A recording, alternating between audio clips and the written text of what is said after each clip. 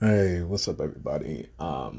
This is Jason, the man behind the poems, the man behind Seduction and Revolutions. Yes, um, I think I'm gonna start calling these the Seduction and Revolution Lounge, or maybe just Seduction Lounge. I'm gonna try and get through this without, stopping anything like that. But I was, talking to myself, trying to figure out, what I can give y'all. Excuse me, in between poems, you know what I'm saying? In between poems where, uh, I'm still editing or something might not be right. And I thought about, like, man, like maybe I should just introduce myself. It is the end of the year, and some of y'all have been rocking with me ever since I started this whole thing, and I appreciate. And of course, I'm big on building relationships, building rapport, partly because that's what my profession requires me to do.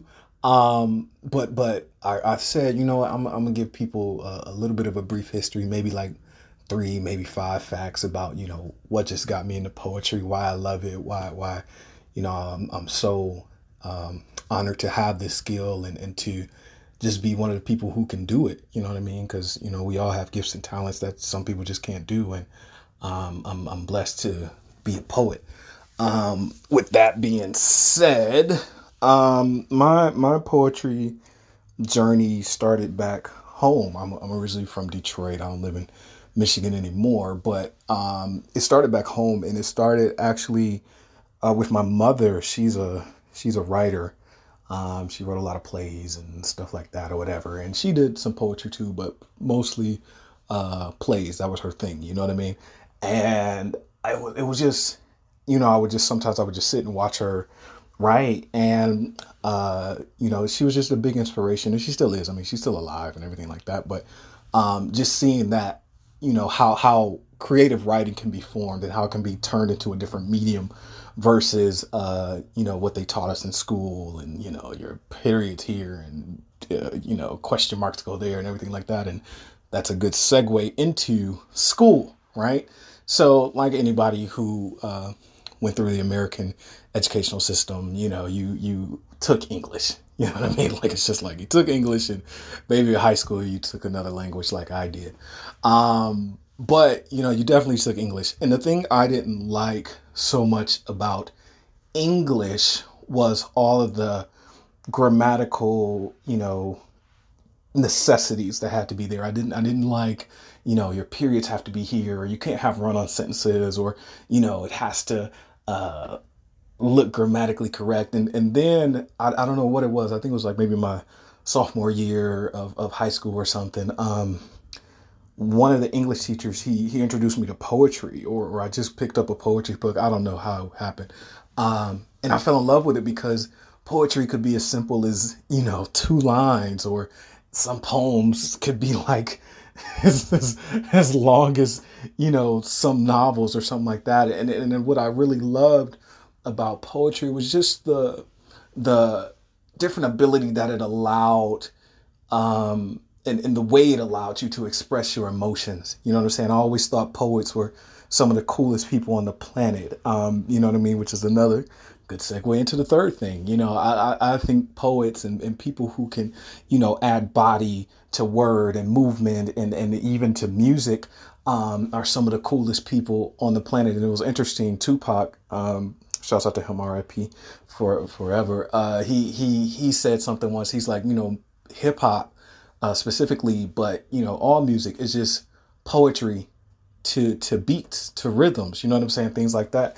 And I was like, yo, if Pac said it, then that's what's up. You know what I mean? If Pac said it, then that's cool. And it touched me, especially as a young American African, as I call myself, or Black American, or African American, whatever it might be different, but I consider us people who were born here in America, American Africans. You know what I'm saying? So I know that might be concern for some people who haven't seen my face, and I will. I'm working on getting a page and everything, but I think sometimes we just hesitate, and I'm not trying to preach or anything like that here, but we just hesitate because we want everything to be perfect before we start. You know what I mean? And that's so true for us creatives, which is a very good way to lead into my next thing. I think what I love about poetry and what I enjoy about it is just you don't have to be perfect. You know what I'm saying? Like, yeah, I mean, you don't want your junk to be trash. You know what I'm saying? Like, you don't want that, but you don't necessarily have to be perfect. You know what I mean? You don't have to uh, uh, uh, present a masterpiece every time. A masterpiece is built over time. And to quote another one of my favorite hip hop artists, if not my favorite rapper, I mean, I ain't trying to be biased, but he is. J. Cole said, when he was up and coming and he was still, living in New York and everything like that, he would just write something every day. Like he disciplined himself to write something every day. And so, excuse me, give you a little bit more insight to me. I work off discipline, I work off structure, and I work off systems. So I had to literally create a system to where I was like, okay, I'm gonna write this. I'm gonna write this. I'm gonna just write some poems. I'm gonna just write some poems. And the last thing that I believe I love about poetry, just personally for me, it allows me to get out so much of what I want to say. So much of those conversations that you can't have with certain people or you haven't had yet, or just the emotions, because y'all know, I work a lot of erotic poetry or sexual poetry, things like that. You know what I mean? And sometimes, when you doing your thing, you can't really lay out the whole ballot, but I've always in terms of the erotic and the sexual side, I grew up in a very, churchy Christian, family, you know what I mean? So, and as most of the Midwest is, if you're from that area, you'll know, especially the South, and we're talking about the South of the United States. Even in, I'm a child of the 90s, so I'm not like stupid old or nothing like that, but, you didn't grow up hearing about sex, you know what I'm saying? You didn't grow up hearing it in the way that I presented it, you know what I mean? And I think that's one another thing that I really enjoyed, and I'll give y'all a little bit of story, like I used to, talk to the girls and be like, oh girl, let me do this, let me do that, let me do this, do that.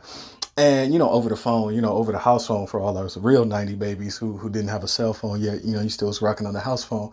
But I noticed, because I'm a very attentive man, I was like, yo, girls be really liking when you be like putting the words in the poetry and saying you're gonna hit it here and lick it there and all that. I was like, oh shoot, maybe I could do something with this. And then as naturally I love YouTube. I think that's my favorite search engine. I know it's not a search engine, but I literally look up everything on YouTube. I was like, oh, you really can, like put sex and poetry. I was like, oh shoot, I'm about to smash this. So, I love it for the versatility, because obviously if for those who've been listening and you catch me every episode, I talk about a lot about my family, or a lot about Black issues, or a lot about just whatever's on my mind, and the reason I'm not always as consistent as I want to be is just because I don't want to give y'all some shit. You know what I'm saying? I really don't. I just don't want to give y'all some shit. And I didn't believe it until I really became a creative myself. Sometimes the piece isn't ready. It's not ready. You know what I'm saying? And it's hard because you want it to be ready. I want to be consistent. So this is why I'm implementing this system of just, sometimes we'll just go into the seduction lounge. You know what I'm saying? And just be like, yo, let's have a conversation. Let's have a talk. And I'll, keep that going until the piece is ready. The piece is almost ready. The next piece that I want to do, I want to get you guys out a poem, or at least two, before the end of the year.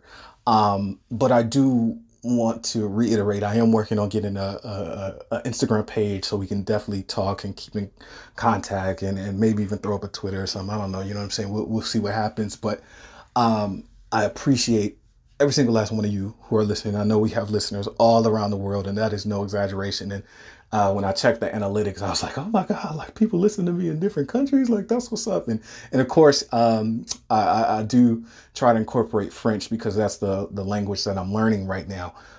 So you'll definitely hear some French words, and my goal, one of my big goals, is to be able to do a whole poem in French. You know what I mean? So that's coming, you know what I mean? And just, I'm so excited. I'm so thankful that, I just get to be on this journey, and I get to rock it with y'all. So that was, I believe, about 5. I'm not really sure, but, I thank you guys for being here. I thank you for all those who share, pass on the words. I'm really not trying to be inconsistent. Again, I just had to, produce my best work and just get better over time. So thank you all.